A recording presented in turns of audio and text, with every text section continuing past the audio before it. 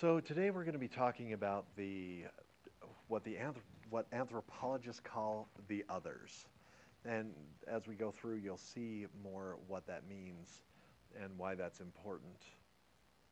Uh, we're going to start a little bit. It helps if we reflect on ourselves just a wee bit. So, for starters, name a culture that you belong to.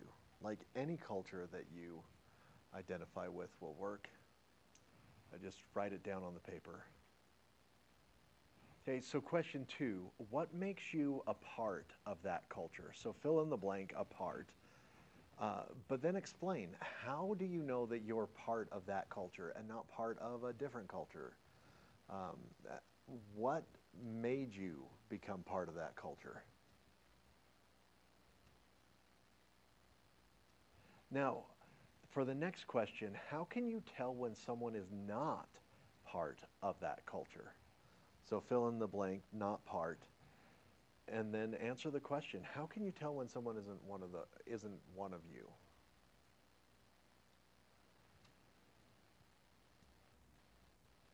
So one way we can illustrate this is our school isn't highly cliquish, but we do have a little bit of that, like a lot of high schools do, maybe like all high schools do. And so if you show up and you're one of the kind of gamers, you can recognize, oh, I recognize you're a gamer. You're carrying your Steam Deck around in his little Steam Deck case, or you have a Super Mario Brothers shirt on, or something like that. Clothing is one way that we kind of spot each other and see who we are. So we do divide into this kind of us versus them thing. And that's why we started the lesson this way, is because I wanted to illustrate that everybody has an us, and if you have an us, you have to have a them. There's no way to have an us without having a juxtaposition on the other side of that. Now, that's not just an American thing. That's not just a local thing. That is a global thing, and it's true. It's true historically that there were us's and them's, and is true in the modern world. Now, social scientists don't really like to do us and them as much, so they tend to call it. They tend to use the anthropologist word. So they call them the other. So there's the people you're studying, and then there's the others, the ones that aren't them.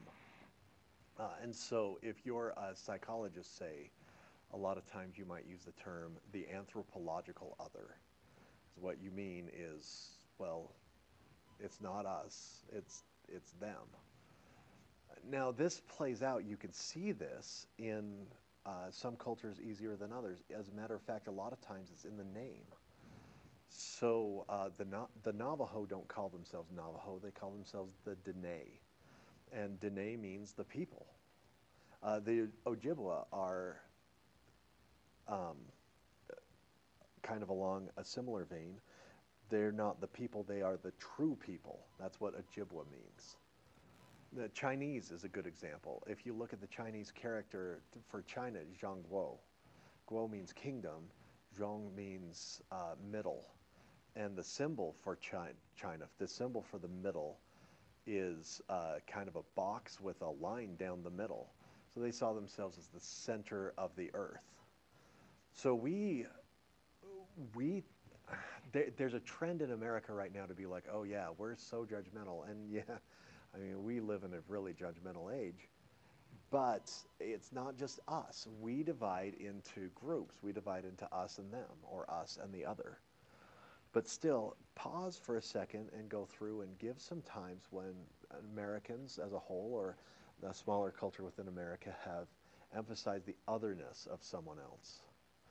And while you do that, think about it for a minute. When do you do this? When do you emphasize the other? Oh yeah, this group's excluded me. Do you also exclude them? 'Cause this is a common way of seeing the world. Okay, so why is this so common? Why do humans do this? There's a few reasons, and I'm just going to go into a few of them. I'm not going to, this is by no means an exhaustive list. The first reason is we just organize things. It's one of the things we do to understand the world around us. So when you were a little kid, you learned that there were farm animals.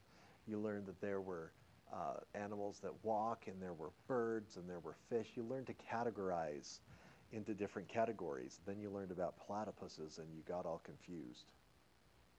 Where's Perry? Sorry, I couldn't resist. Reason number two is your brain doesn't use a lot of power in terms of electrical energy. It uses about the same amount as given off by a single candle. And that's not a lot for something as big and complicated as your brain. So your brain takes shortcuts. One of the shortcuts is by categorizing people into different groups. Is this group safe? Is this group an enemy? Is this whatever?